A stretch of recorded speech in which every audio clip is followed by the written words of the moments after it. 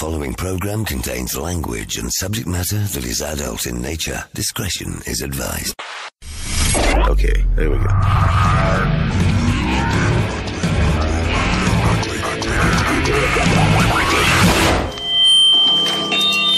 Whoa, feedback. This is ugly, Phil. Ugly. What are you waiting for? The Rubber Room. Do it! Triple M.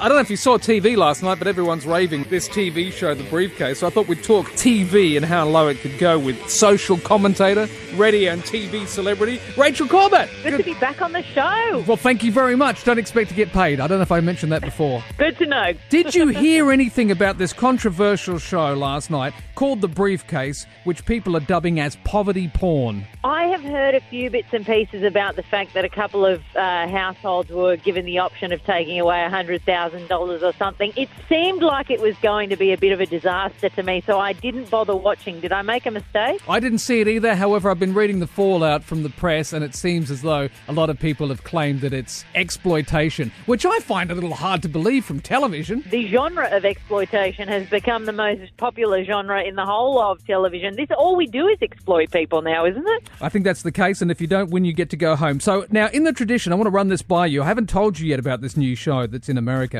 but in the tradition of, you've heard of 7 Year Switch? Yes. Married at First Sight? Yes. Right. Kiss, Bang, Love? Yes. It's pretty much the same kind of theme, isn't it, really? Yeah, it's all the same. Do you want to know a little secret, Phil? Please. I actually ended up accidentally living with one of the Married at First Sight people.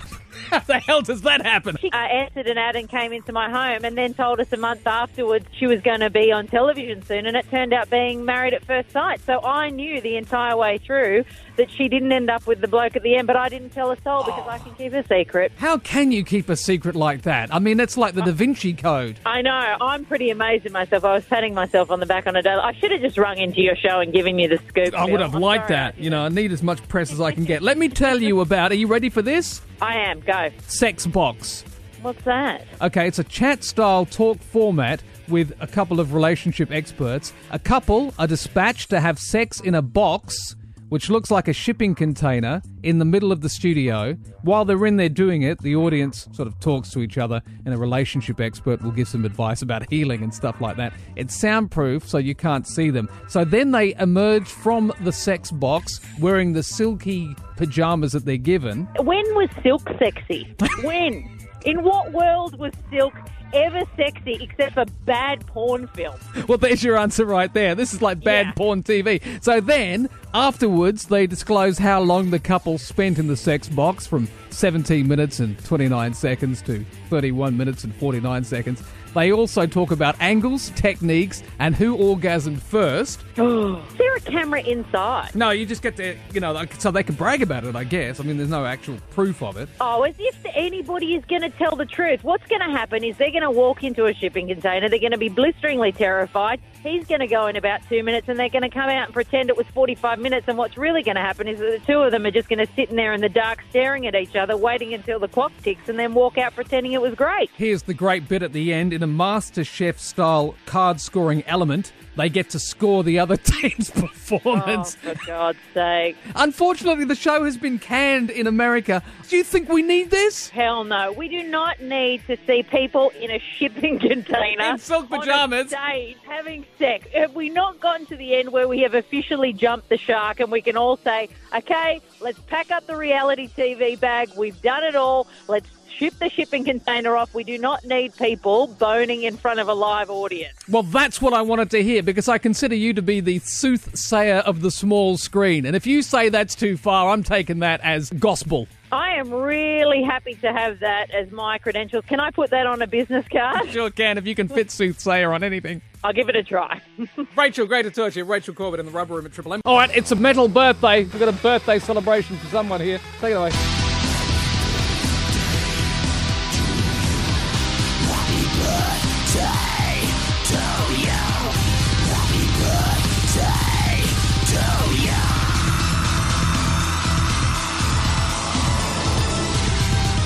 Happy birthday to Joseph Michael Joey Kramer, the drummer from Aerosmith, and one of the richest drummers in the world, apparently, was born on this day back in 1950 in the Bronx. in New York City, which makes him a meatballs kind of man. Happy birthday. Well done, Joey Kramer. You're listening to the Rubber Room Podcast. You can listen to us weeknights 7 to 10 p.m. on Triple M. Did you know that there are 7 billion people on Earth? Really? 239,000 of those are called Bernard Fanning. Really? However, there's only one Bernard Fanning we care about. Right. And here he is in the Rubber Room. You don't get what you want, you don't want what you get. Hard as I try to be satisfied, haven't found it yet. What I need is a friend, jump to my defense, and tell me how it ends.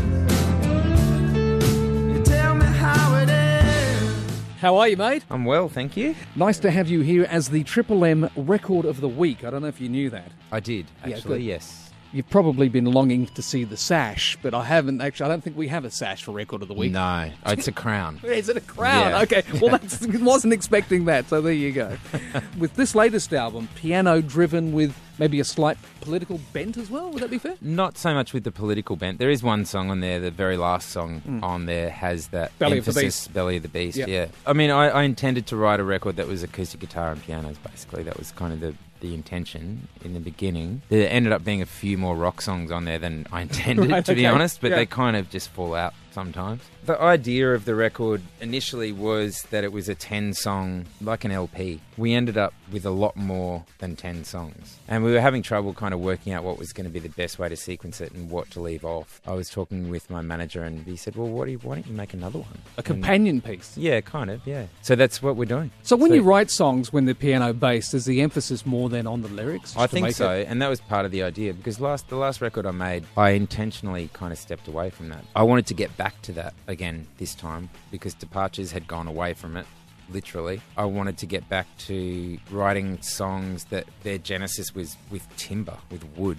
acoustic guitars, Yeah, pianos, yeah. etc. Really natural sounding record, I suppose. That's kind of what I was trying to do. And I think that's where we ended up too. You know, looking at the album cover, and then I saw the video with it, I thought it had a 70s throwback, perhaps a 70s feel to it. Is Yeah. that you looking back at days of yore and innocent times? Not so much. I mean, it's kind of been a coincidence that the artwork has that feeling to it, I guess, as well as the video. I wrote the video. It People was actually supposed to posting be a letter, kind of- you know? There'll be young Yeah, people yeah. looking at that going, what the hell's that red Someone thing? writing a letter and then I know, posting I know. it, yeah. And then the postie being on a bike and Yeah. doing the lamest jump ever and a little tiny skid and And the whatever. Sandman and all The that, yeah. Sandman, all that stuff. So, I mean, it's not intentionally retro in any way. Right. It's not for retro purposes. It's just what we wanted to make. It's Yeah. what we felt like doing, you know? Yeah, of course. The new album's called Civil Dusk. Can you tell us a bit about this album? It's nothing like any record we've made before, and especially in the way that we made it. I mean, we didn't have any time pressure for starters.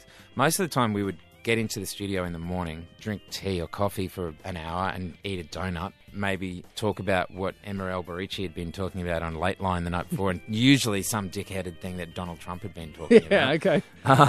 Then we would kind of maybe move on to watching an Earth, Wind and Fire video on YouTube or something. I mean, there was a lot of just... Do you remember? Yeah, kind of. There's quite a bit of mucking around going on. So we really fell into making the record in a lot of ways because we'd set up a studio, but it's not in a music studio. It's just in a pool house. It's a thing that's next to a pool on this property that Yeah. we're on. It's really fresh. That's why we kept so much of it, is that it sounds really alive. It wasn't overthought and it wasn't overdone. It's an enjoyable experience by the sound Oh, of it, you know? it's the best time I've ever had in the studio by miles, by absolute miles. There's a new album coming out as well, the second part of this. Do they work together, or is it... Yeah. Right. That's the idea. I mean, there was a lot of material there. I didn't think that the 10 songs kind of told the whole story. So I wanted to just keep going. I needed to kind of complete the story or else it didn't feel like it was going to be finished. I mean, we could have just left it to hang over for a year and then released another record separately, I guess, and kind of made it a continuation. But it feels like they should be together. In a Donald Fagen AM, PM kind of scenario, pre-lunch and after-lunch version of the album. Imagine being as good as Donald Fagen. Well, he did that on one album, didn't he? The AM and PM sides. There is a lot of wankery involved in a lot of that prog stuff that happened in the 70s, but it's also kind of awesome. I mean, given the kind of cookie cutter music that's around now, yeah. and that idea that you could actually go, okay, you know what, I'm going to conceptualize an album. Not only am I going to conceptualize a single, because that's what the music industry is kind of based on now, is songs. I'm going to actually take it to the ultimate extreme, and I'm going to put 20 songs out. With slides as well. If you come to the show, there'll be an explanation between each song. There might even be an overhead projector. This is your quadrophenia. Finally. Great to see you, man. Thank you so much for your time. Thanks, Phil. You're listening to The Rubber Room Podcast. You can follow us on Twitter at The Rubber Room AU. The British Association of Aesthetic Plastic Surgeons are doing a thing now for men. It's the latest in male grooming. It's called the Scrotal lift. And I've got the clinical director on the phone from the UK, from Bella Vu Cosmetic Surgery, and a man with possibly the greatest and most fitting name for his profession ever. Firstly, this. Swing low, sweet chariot, coming for to carry me home. Swing low, sweet chariot, coming for to carry me home. And Roger Bigwood is actually on the phone, and that is actually not a made-up name. No, it's not made up. Had it since birth. It was handed down by some loving parents, so I think they were a bit innocent. This is, I guess a lot of people would consider the next big thing in male grooming. This is for men who have scrotums or testicles that are hanging too low. Wobbling to and fro is a concern for some men. And purely aesthetic reasons as well, because people want to get this particular area sorted out. But I've read, and I was interested in this, that the number of men undergoing cosmetic procedures has more than doubled in the past 10 years. So really it was a matter of time before this particular procedure was called for. That's right. I mean, obviously cosmetic surgery is something that's been on the increase for a good number of years now, and for good reason. Many people that have decided to go beyond the typical skincare regime that they may have followed for many years, their expectation is that they will hang on to their youthful looks for longer, and that is no different than someone who perhaps decides to take a non-surgical or a surgical approach to tackling a problem of an area of concern. Nobody wants to be slack in the sack. Is it called a scrotoplasty? Is that the official medical term? That's right. A scrotoplasty or a scrotum uplift or tightening or reduction.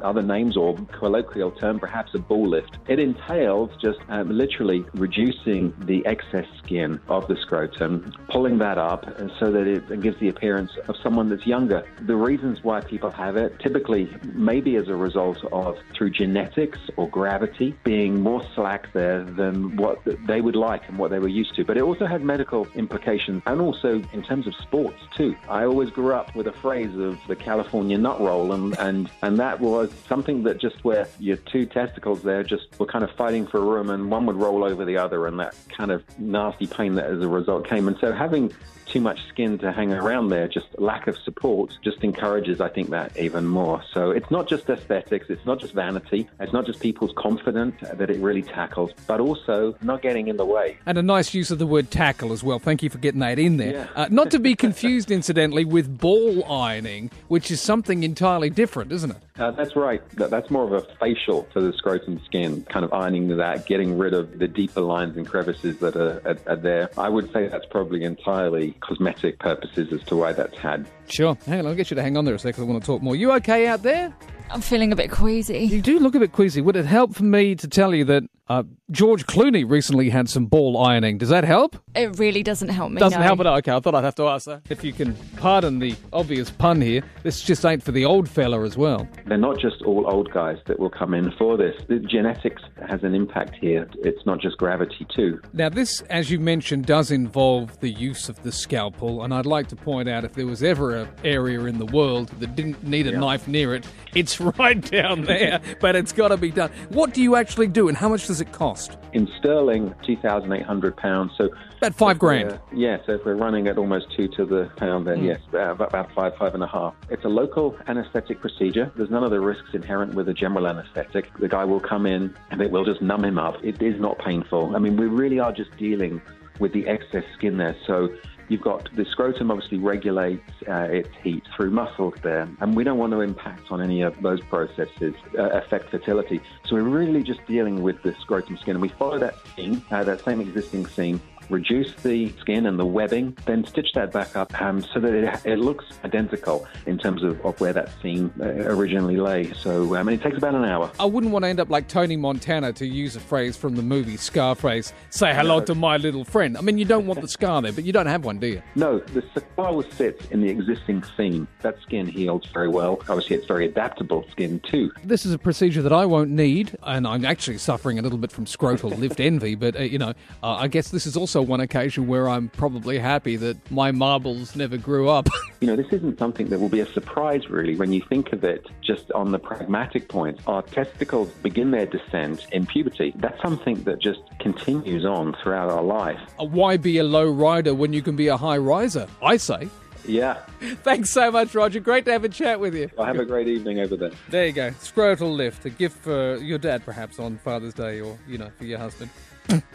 Is this working? Testes? Testes.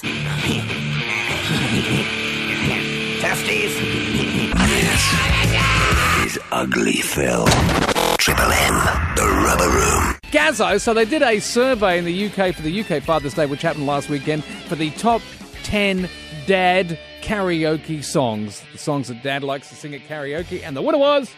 Oasis Wonderwall, with 32% of the votes. It beat Blur's Park Life. Yeah. Never thought of that as a dad song, really. No, I haven't. Bohemian Rhapsody by Queen, which came in at number 3. David Bowie was on there with Heroes, Beatles, Hey Jude, Stones, I Can't Get No Satisfaction. Well, you'd sing that if you were a dad, wouldn't you? Spandau Ballet's True was on there. And Meatloaf, you took the words right out of my mouth. Killers, Mr. Brightside, Billy Joel, Uptown Girl, she been living in her uptown world. Proclaimers, 500 Miles. Daniel, looks like Daniel. Okay, out of all of that, do you know what I'm going to play? Angels by Robbie Williams. No, close. I'm going to play the metal version of the Proclaimers, 500 Miles. Oh, now this I got to hear. When the money comes in for the work hard, your past almost dead and you're too. When I come home, I know I'm gonna be the man who comes back home to. If I go, well I know I'm gonna be the man who's going home. Oh, and by the way, you know how I was talking about the scrotal lift before? Well, Stuart sent me an email. Phil, you were talking about scrotal lifts. I found this. I thought you might like it. I do like it. It's the scrotal lift song. Down at an English fair, one evening I was there, when I heard a showman shouting underneath the flare. I've got a lovely bunch of coconuts. There they are standing in a row. Big ones, small ones, some as big as a head. Give 'em a twist, a flick of the wrist, that's what the showman said. I've got a lovely bunch of coconuts. Thank you, Stuart. Every ball you throw will make me rich. I think, anyway. There stands me wife, the idol of me life, singing roly bell, a ball, a penny, a pip. You're listening to the Rubber Room podcast. Find us on facebook.com/MMM Rubber Room. Bit of a tough day because I got a fine that I didn't realise I had that I had to pay. You know how these things... Because now my credit rating's screwed, right? Now I'm never ever going to be able to buy a $1 million mansion on the harbour. Oh, opportunity lost. Because I forgot to pay a fine. And I know it's my fault, and it's no fault of the guy that works at the fine collections office, but bugger it. If my day's screwed, I'm going to screw his. Department. Hi, mate. It's Phil here at Triple M. Is this the place to pay the fine? Yes, it is. Right, I got a traffic fine here. Okay, if you can just give me your infringement number. Right, yeah, 410... Okay, yeah.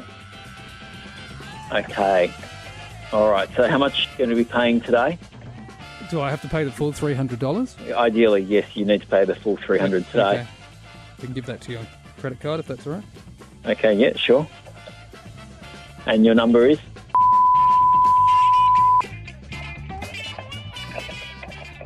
Did you know in the movie Fight Club, Edward Norton is actually Brad Pitt? No, I didn't know that. And in the movie Sixth Sense, Bruce Willis was actually dead? No. In the movie Usual Suspects, Kevin Spacey was Kaiser Soze too, by the way. All right. And in the movie Seven, Gwyneth Paltrow's head was in the box. Yeah, right. Guy Pearce killed his wife in the film Memento. I don't know if you knew that. No. And Anthony Perkins is actually his mother in the film Psycho. Oh, yeah, okay. Were those last 3 digits 108? Yeah, that's right, yep. Okay, yep. So that's full $300, which I could have probably used on something else. I didn't even realise I'd committed the offence. A bit like Christian Bale in the movie American Psycho, you know. He imagined it all. Didn't actually happen. Yeah, right. And in the movie Planet of the Apes, the planet was actually Earth. People didn't realise that. Oh, yeah, sure. Right, yep. And Darth Vader is Luke Skywalker's father in Star Wars too, by the way. Yeah, right. All right, Phil, that's gone through. The payment's been accepted. Thanks for your call. Thanks, mate. The new world's scariest movie of all time has been released. It's called The Conjuring 2. Do you know when the voice is going to speak? Sometimes. Does it ever say things just to you that you can only hear? Yes.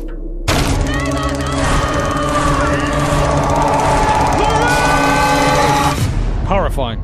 A man has died while watching the film. A 65-year-old watching The Conjuring 2 in India. This is a film about the Enfield haunting in the 1970s. When the movie got to one of the scariest parts, the man began having chest pains. He fainted. He got taken to the hospital, but he died. Here's the bizarre twist. The body's gone missing. So too the guy that took the body. What's happened to that? I'll tell you where that body is right now. In the belly of the beast, in the odious halls of Beelzebub himself. Apparently the cause of the death remains unknown, but I'm saying it's because of the film. And a couple of weeks ago, a guy returned to his hotel room with his girlfriend after seeing the film in Malaysia, and they looked up on their bathroom mirror, and there was a crucifix up there, just sitting up there in the mist, and nobody knows how it got there. I'll tell you how bloody it got there, mate. The damn Conjuring 2. Scariest movie ever. The Exorcist, although you were saying, Sammy X, that for you, The Exorcist wasn't that scary. No, it's just a bit silly, really.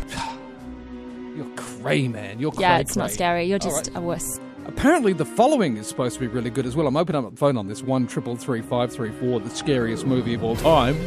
Or perhaps any new ones that we haven't heard about as well. Any for you, the scariest movie of all time? I know for you it was Weekend at Bernie's because you didn't realise until the end that Bernie was dead. I've never seen that movie, incidentally. The scariest movie that I've ever seen was The Ring. Oh, with Naomi Watts and the girl that fell down the well. Oh, that was so scary. I actually cried. You had to watch the video or something. Yeah, it was just really scary with like a hair all over her face. Yeah, and that's bad. I mean, like, if you were a hairdresser and you saw that film, you wouldn't like it. Maybe that's why I was scared. That's it. 1-333-533. So any new, really scary horror movies that you've seen that we don't know about? Or perhaps you can just join in with me and go, The Exorcist. Dave's scariest film of all time, apart from your wedding video, of course. Yes, it was, and I can never watch it again. So what have you got? I'm going to go to the Poltergeist movie where the house comes alive. Right, now, which one was that? Was that the one with, what's her name, Drew Barrymore? No, it had the lady who played Margot Kidder.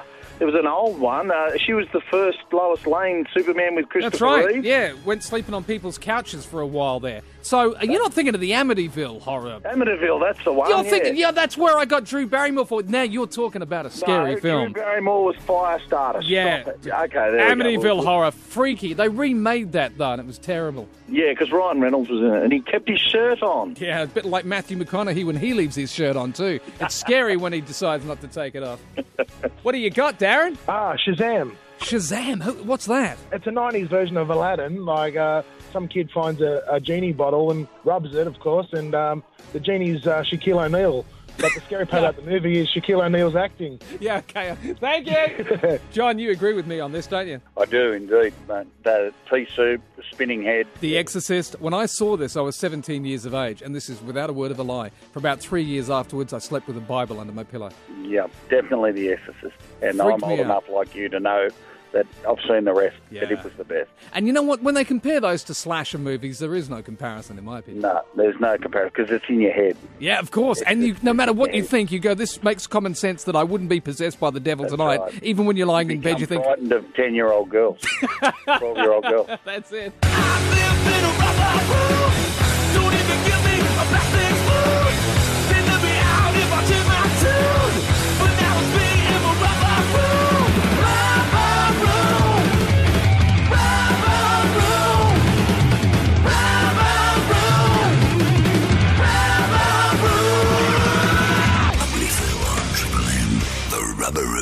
So So we've got 50 wine glasses filled with different variations and different levels of water. And that's because Sarah's here. How are you? I'm really well, thank you. How are you? Good. Thanks for coming into the Rubber Room. And you've been travelling Australia as part of this festival. How's that been going? So well. It's so excited to be here. All right, we've got the glasses here as well. Can you tell me a little bit about playing musical instruments on glass? Sure, I have here 50 wine glasses containing water. Okay, does it always have to be water? Can it be wine? Probably not wine because you'll get pissed, right? Well, I start drinking it and it throws the levels off. Yeah, exactly. You've suddenly got the completely different song. That's right. And so you've got 50. Does it have to be precisely 50? Yeah, I'm a perfectionist. Anything less, I just can't get the right notes. Right, okay. And how long have you been doing this for? Oh, about 15 years. Wow, okay. How did you realise that you had this talent to play the wine glass? Were you pissed one night and you have a look at this? It started out because I didn't want to do karaoke and this was my alternative. Okay. It just turned into something that I love doing. Did you ever expect to be able to make a career and travel the world in your glass playing? I sensed I might. Right, okay. And I've got one here as well. So what do? You wet the top of it. You've given me one to have a play with. And then you just run your finger around the edge. Oh, there it is. Ooh, beautiful. So does it have to be at any particular speed? I think, no, you've got it. Nailed. And I know you did say I've got to be careful with this, otherwise it could break. And I don't want that to happen, Just right? the right amount of pressure. Perfect. Wow, look at that. Okay, I'll let you go and stand over there, and hopefully we'll be able to get a microphone specifically to be able to pick this up. So if you can go over there, we're going to hear a bit of Stairway to Heaven. Now, are all the glasses juiced up? They're ready to go. All right, okay. Do we have the right amount of water on each one? Very important. Right, we okay. do. Let's right. go. Okay, Stairway to... And what key is this going to be in? You weren't expecting that question, were you? Key? Yeah. Right, okay, so the warm-up's happened. Okay.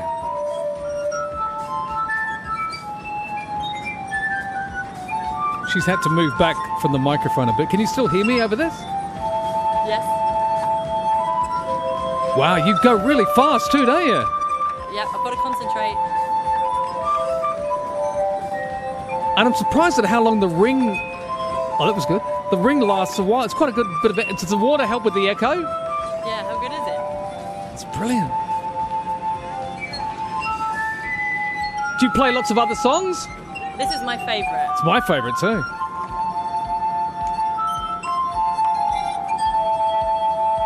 That's fantastic.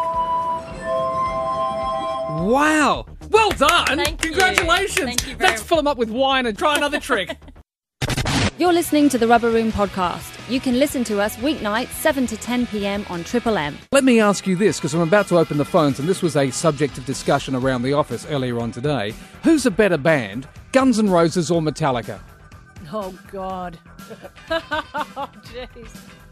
That is going to open up a whole can of worms. A bit of whoop-ass. I'm going to say Metallica, and I'm going to stick by that. Probably because I'm a bigger fan of Metallica than Guns N' Roses. I'm a bigger fan of Guns N' Roses than Metallica, so I have to take the Guns N' Roses camp. Right, well, let's see how we go with this. This is going to be a tough one. Well, this is who's a better band in terms, I guess, of music, of songs, of technical ability, of appeal across the board. So again, I'm still going to take... I'm going to still take Metallica. It was like when you did Midnight Oil versus Chisel. Yeah. I mean, God, Chisel won that hands down, so we'll see how we go here. All right, okay. Opening up the phone on this, 133353, and I'm going to definitely take Metallica because I think they're a better band. The Guns N' Roses' Appetite for Destruction was fantastic. Sammy X, were you part of this? You're going to be down the Metallica route? Yes, I am. Metallica all the way, please. Totally. All right, what about you? 133353. How are you, Gav? Good, thanks, Ugly Phil. How you going? Who you taking? I'm taking Gunners. I'm actually the drummer for the Australian Guns N' Roses show, so I have to be biased in that regard. Yes, you are very biased. I mean, if you were the drummer for the Metallica show, though, would you take them? I don't know. I'd have to be Lars, so... Yeah, that's it. It'd still be a tough call. Oh, I'm going to put you down for a Gunners. No worries. Joel? Yeah, Phil. We've got Gunners in the lead at this stage. Metallica, mate. It's got to be Metallica. What are you saying, Nathan? I'll probably listen to more Gunners, but I've got to pick Metallica as a better band because they don't have an arrogant douche as a lead singer. Thank you. Where you going with this, Matt? I love the Gunners, but Metallica by a long shot. You can't go past Metallica. That's what I'm talking about. Daryl, it looks like Metallica are going to take this out. Oh, I don't think so, mate. It's got to be Gunners. I like them both, but you're making me choose, man, and I've got to take Gunners. Well, the choice has got to be made. This is bigger than Brexit. This is bigger than the election in Australia. This is who are the better band. Luke? Mate, Metallica. The song is One. It's got to be. Yeah. You know what? If Metallica win, I'm going to find something we haven't played in ages. mate. Got to be. You got to do it. Craig, is this one for Metallica? Oh, what are you, crazy? Is this even a realistic question? Okay. It has to be, hands down, guaranteed, the Gunners. Adam, is this going to be the Gunners? No, mate. Metallica shits all over Gunners. Who are you taking, Sharon? Metallica, 100%. All right, you're going to take some more calls on this. How's it looking in the voting at this particular stage on the exit polls, Sammy? The exit polls are saying that Metallica are, like, way ahead of Gunners. Really? Okay, 133353. We'll take calls for the next 5 minutes. The Rubber Room Facebook page has exploded with people telling us who's the better band, Metallica or Guns N' Roses, at MMM Rubber Room if you want to get involved in that. Hello, Zach Ashton, Ryan Hansen and Patrick McAuliffe as well. Callum Stewart and Cameron McPhee, how are you going? Andrew Hamill, Dave Fowl, they can't believe it. People can't believe this is even a question. How can this be possible, people are asking? Because it is, because we need to find out who the hell is the better band. God damn it, Rachel Fleming, how are you? Leighton Rand as well. Dylan Crow. Michael Rowell says, well, Guns N' Roses are the ladies' band and Metallica for guitar heroes. Who are you going to vote for? You've got about 3 minutes. Let's go live to the UK, though, with our Rubber Room correspondent at Glastonbury. Leon, how are you, man? Good, mate. How are you? How's the mud? It's deep. It's pretty deep. Okay. There's a lot of going around. So I'll ask you quickly about Brexit, which is the UK's exit from the EU. Has there been much talk about that at Glastonbury? Look, there has. I'm actually sitting around my camp right now, and right behind us is a Europe flag. I have seen a few people talking about it. There is a whiteboard that was just surveying people around Glastonbury, and the majority is saying to stay. Oh, okay. It'll be interesting to see the result of that. Now, to more important stuff. So it's day one today. You've got Muse, you've got Foals, ZZ Top. It looks like a pretty good lineup for day one. Actually, that's happening tomorrow. That's tomorrow, of course. Time zone, Phil. Come on. What day are you? Oh, of course. Where am I? Exactly. I've got ahead of myself. You know what I mean? This is kind of the relaxing day where everyone gets their roundabouts where they are. But tomorrow, yeah, Muse, Foals, Disclosure, Jack Garrett, a whole lot more. Actually, there's a lot of rumours around because there's a few surprise acts that appear tonight.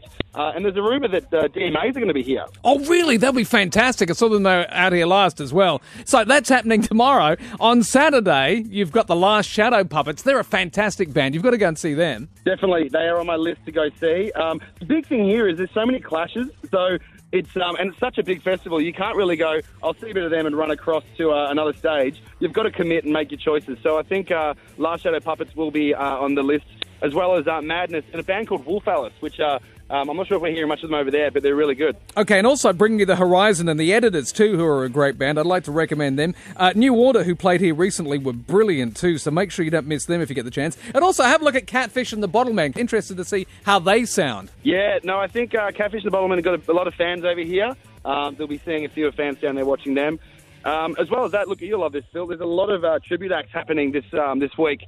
Hot Chip is doing a Prince tribute tomorrow night. Right. The David Bowie sing-along last night with thousands of people joining hands and singing some Bowie classics. And a symphony orchestra is going to do some of Bowie's classics on Saturday. Right, well, have a fantastic time. Out of all of those, who are the band? Which band are you looking forward to seeing the most? Oh, there's a few. There's a little band out of Britain called the Black Roses, which I'm a big fan of. Yep. But also an American guy called Mac DeMarco playing on Sunday night, which will be a good one, I think. Okay, and I'm with you on Madness as well. A bit of the old ska two-tone and punk. Totally getting into that. I'm actually surrounded by a lot of British people here who are fans of Madness. Do you want to hear a cheer from them? Yeah, please. Hey!